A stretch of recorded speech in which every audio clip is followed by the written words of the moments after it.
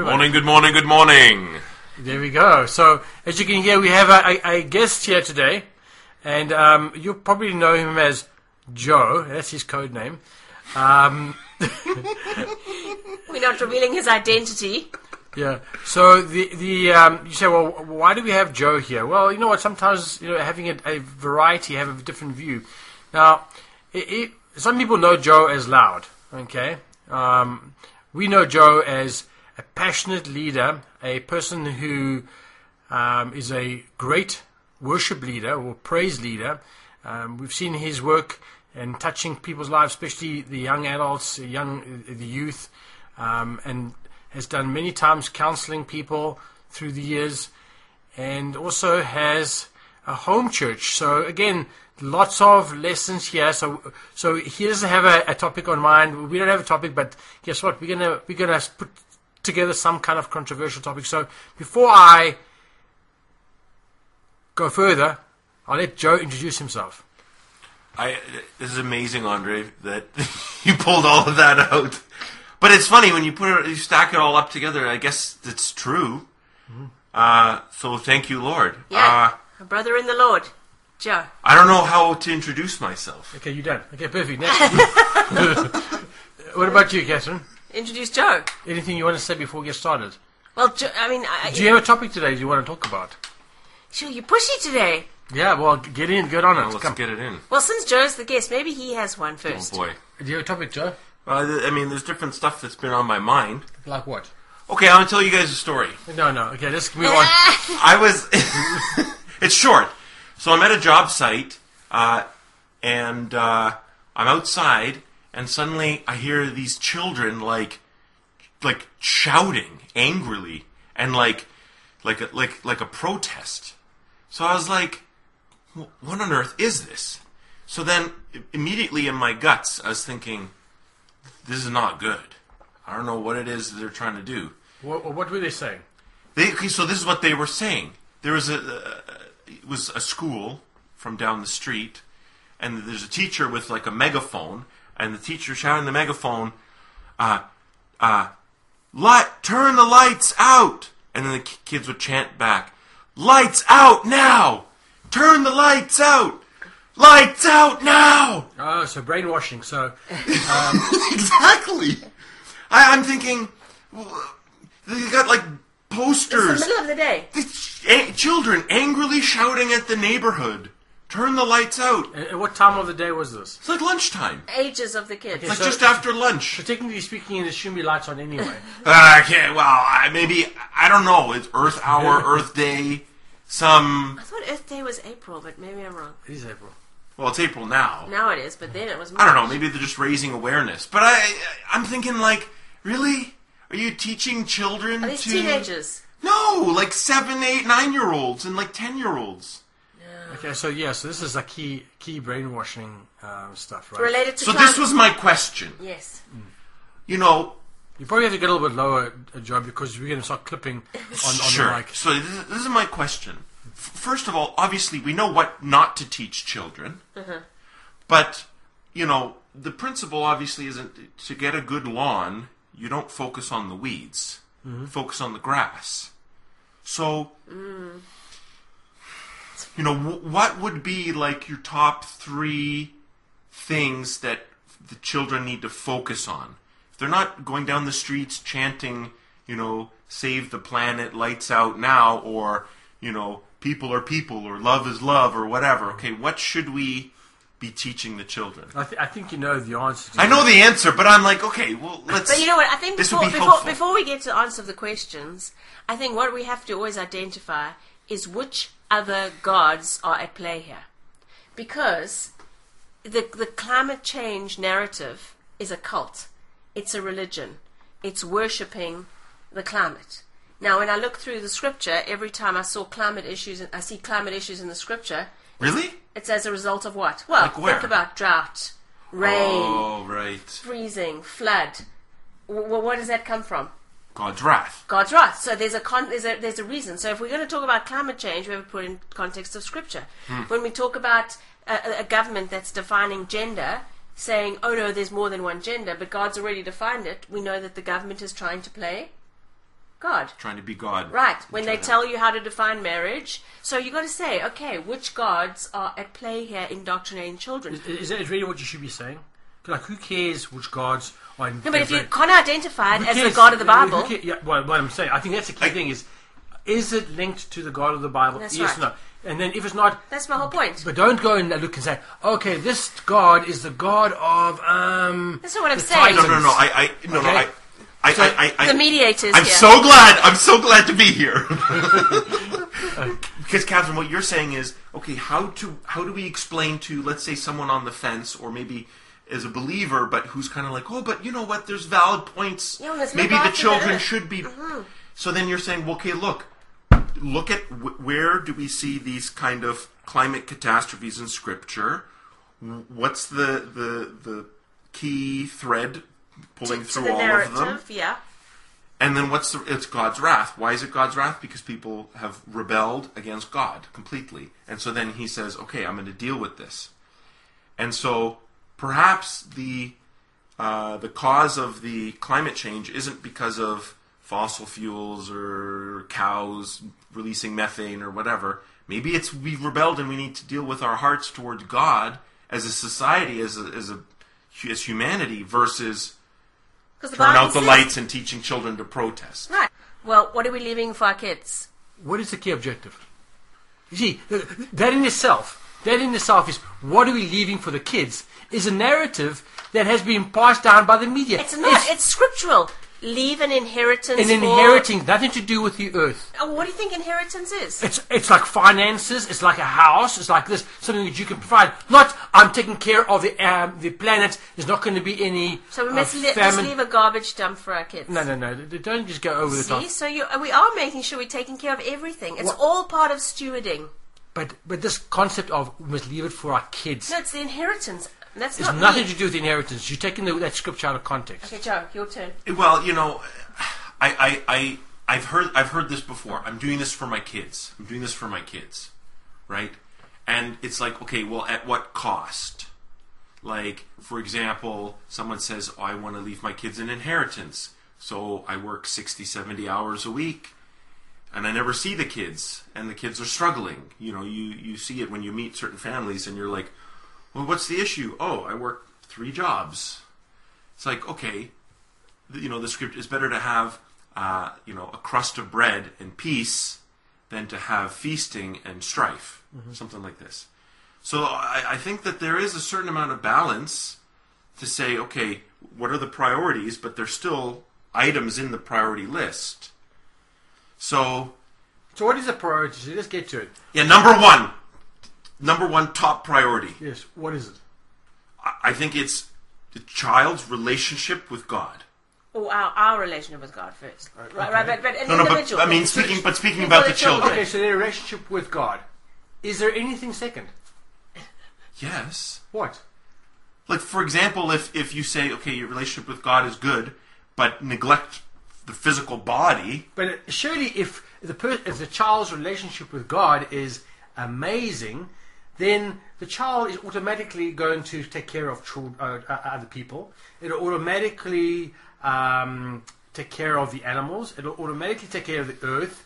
Because, the Bible says, seek ye first the kingdom of God and His righteousness. Seek ye first. Now, the word first is not just first and then there's something coming second or something coming third. First means one and only focus on the kingdom of God. So you want to be like the Buddhists, go and sit on an island and just spend time with the Lord and don't... No. Okay, kingdom of God is not exclusion. Kingdom of God is not exclusion.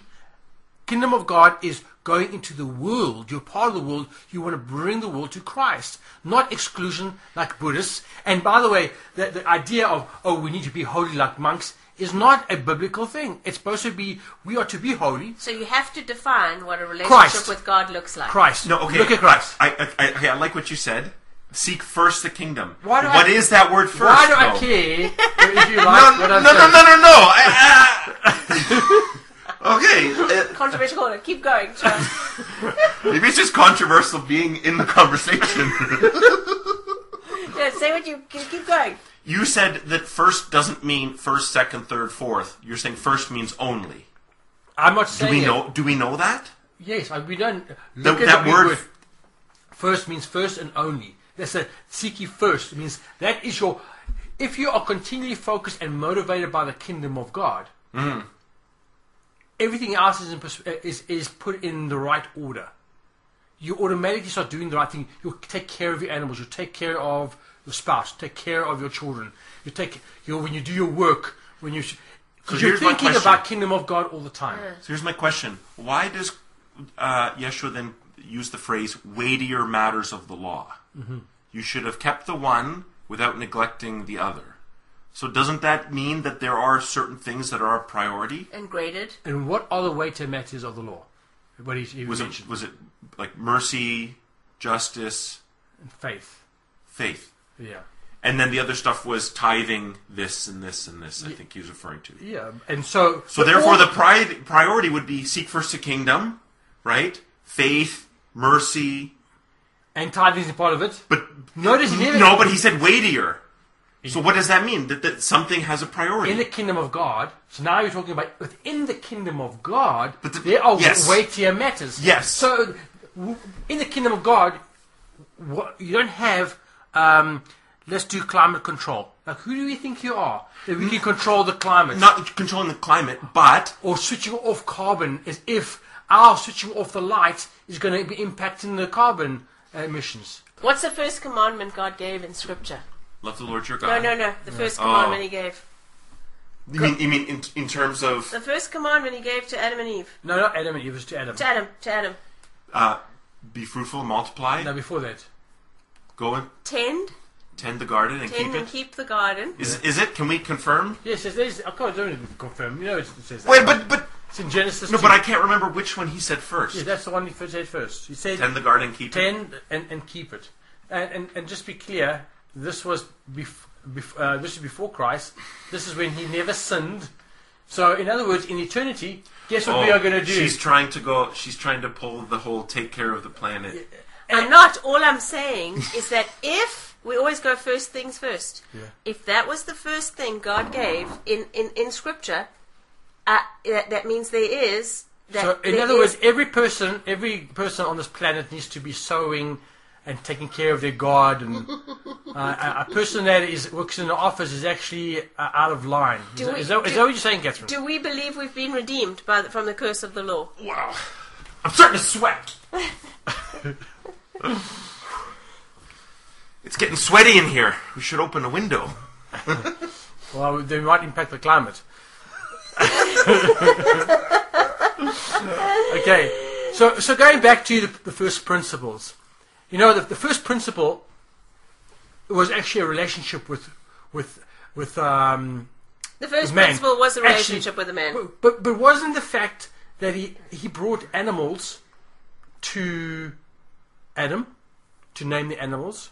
But he only brought it to him after he said, "Be fruitful and multiply." And so that is the first one. And subdue it. No. Have before dominion over the fish of the sea. Yes. Before that, he said, "Let's make man in our own image." Firstly, you're looking at Genesis 1, right? So Genesis 1 it paints a whole picture, and Genesis 2 is a subset of Genesis 1. Just like, for example, when he says to them, "Go forth and multiply," he says he created male and female. He created he them.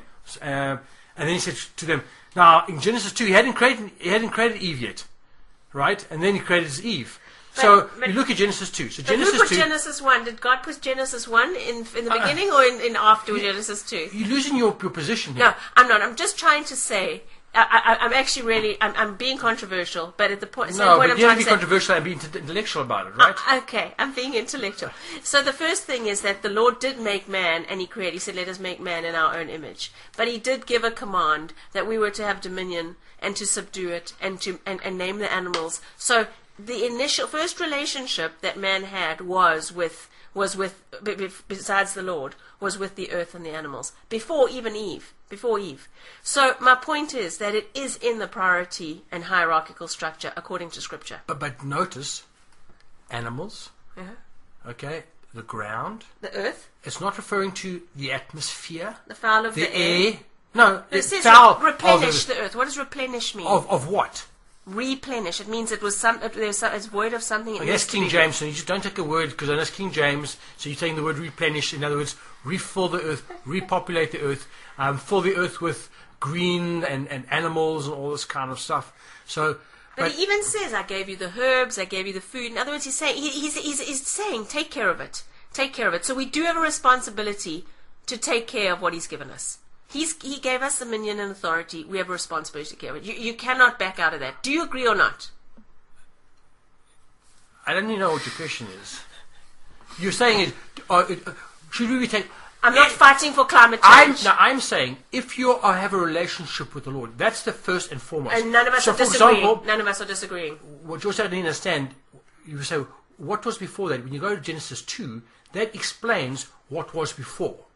Firstly, God breathed into his nostrils, so he actually had an encounter with God.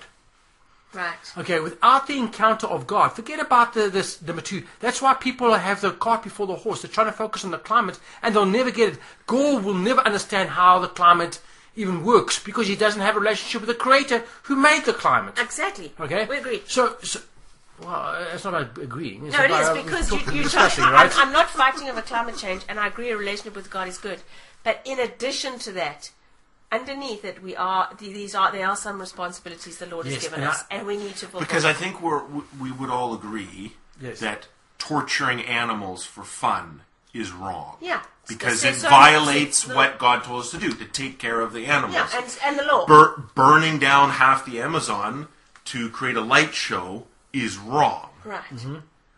But so then we're somewhere between there and hugging every tree and chaining ourselves to every 14 beaver dam so that it doesn't, right? There's something in between. Right. And the in-between part can only be decided, just like the Lord inside us, we discern certain spirits. Same with we discern what to do. For example, in China, I was watching a program where they were having a restaurant. And the people were serving all these weird things at the restaurant. And one of the things was bear paw. So the guy took a camera and said, okay. And they said fresh bear paw. And so people were eating a bear paw, right? Because it was... And then they went to the back of that restaurant. In the back, actually outside. And there in this tunnel was a bear with one paw gone. Oh my! So they kept it fresh. So they'll cut the next paw off and put it in, and they'll keep it fresh, so they don't have to put it in a fridge.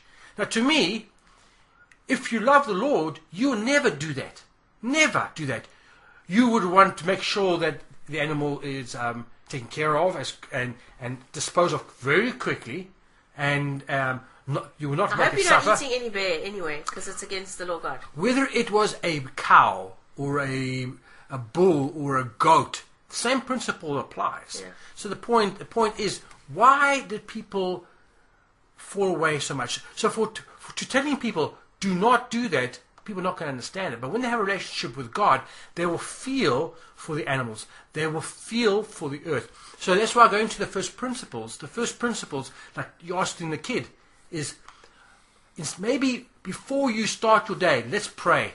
Let's spend time in the Word of God. Yeah. If they focus on the kingdom of God, notice 2 things. It says the kingdom of God and His righteousness. In other words, we need to be holy. And how do we know what holiness ourselves, is? How do we know from the holiness? law, and that's why we show mercy. Read the Bible. Show mercy, have faith, justice. That's the radio method of our hearts. If somebody was listening to this in the beginning part, they would think Andre doesn't care about the planet. He doesn't care at all. And that's not what you're saying, and so that's why I have to bring it back to Scripture to say, hey, by the way, first thing that was given, so that's why it is a provoking, controversial corner, because you're having that discussion. So, anyway, that's, yeah. So, I mean, really, what started this was these children chanting, lights out now. And I don't think that it's bad for a child to say to somebody, hey, your lights have been on for 5 days straight, you should probably turn out your lights. Why? Okay, why? Okay, well, and then you have to have the discussion. Because I know people who leave their lights on and have very good reason, and they don't mind spending the money or whatever. I just think about just simple. So you tell our kids to put the lights out? Yeah, because it impacts our finances. So what I was saying was, what I was saying about the children was, okay, so a child, let's say it's neutral at best to say, turn out the lights. But for me, the issue was, the teachers and these people of influence are teaching the children to march and to shout and to drone on over and over and over about something that I don't think they fully understand. Which is also irrelevant in the big scheme of things. So you're going to complain about everything, kids? But doesn't that sound to me, it must sound to you, it sounds very brainwashing. People say, oh, you homeschoolers, you are brainwashing your children. I'm thinking, give me a break. Yes, we are. Everybody of course we are. Yeah. We want to brainwash our children. We have to wash our children's mind from you, right? Because you're polluting their minds. And so I in terms of this whole brainwashing, it reminds me of the Nazis. The Nazis used to chant certain things. Because if you play this out and you think about what the kids are going to grow up, so you're complaining about lights, are you going to complain about everything? Everything's going to be a problem, and you're going to just pick it up and start chanting. Because the thing is, and I was talking about this earlier, is that a science experiment is something with controlled variables. Yes. Right? Like Edison creating the light bulb, he could test this material. How does it burn? Does it last? How bright is it? And he could test it and run through. You can't test the planet. Mm-hmm. How much carbon is going to affect this and this. So there's not science. It's not science. These are no, it's not technically science. These are theories. Theories. They have a theory about how much does this affect this issue. And is there a flood or a drought because of this or that variable? Religion. It's a religion. Yeah, and it's got all the you are elevated based on how good you are with the planet. You're saved because you have this ability to help the planet. You are redeemed from your sins because you've now stopped taking care of the environment. It's a religion. It falls into all the qualifications of religion. And also, it's part of fear, right? It drives fear. Yeah, and that's one of the things that. The world's going to end, therefore I must. So it's a religion. I think it's interesting when people will pull out a study or quote some researcher or some publication. And we learned this back in the day that you can't take things at face value, especially in this headline pushing type culture. Yeah, you can't. Like Leslie, my wife, quoted, there's her name, quoted something the other day that said, somebody did a study and, they found it to be, 1,000 units. I said, 1,000 units of what? She said, it says of energy. Like, what are they measuring? Yeah. And then the question is, how did they measure it? What tool did they use to measure? Who else has used that tool to measure those units in this? Yeah. Because that's logically how you pull apart, was this a good study or a bad study? And then can you trust the results? And who was doing the study? And what was the outcome? But the problem is they'll say, I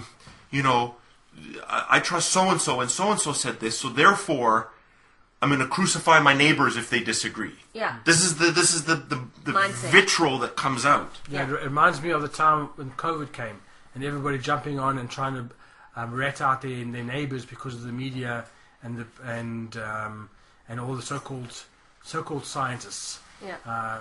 And like I mentioned in the previous podcast back in the day, same happened in South Africa with the apartheid, when they pushed this whole idea that follow the science, because blacks and whites need to be separated because of the different diseases that each colours have. Yeah.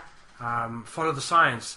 And so it's garbage. It's not science. It's just man-made stories. They use the name science in order to impress people. Yeah. If I can stand in a lab coat and I speak slow enough and more assertive enough and I look sincere, I would sound as if you should trust me. Yes. This is like a real brainwashing technique. Yeah.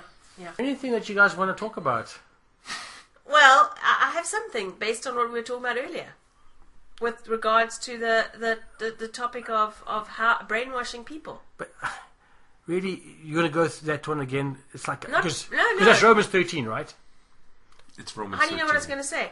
Well, I think that's what you're trying to do is Romans 13. I just struggle with the concept of how do we teach our kids to obey authority, which is very clearly laid out in Scripture, and we can define which authority is which, but at the same time to stand up for what is right and rebel against so-called authority. Okay, and Do you want to have a whole discussion? We don't have to hold. If you can solve this in 60 seconds. Okay, ask you a question. Any man or woman of God in the scripture that defied the authorities of the day? Name me some. Daniel. Daniel, what did Daniel do? Lion's den. Yeah. And praying. He prayed. Why? Because, and what is the principle for that? Why did he rebel? Yes. Because it violated scripture, which is he was praying to God the Father. Yeah. And they said, no, you can't pray to anyone except the king. And he goes, I'm not going to violate that. Mm-hmm.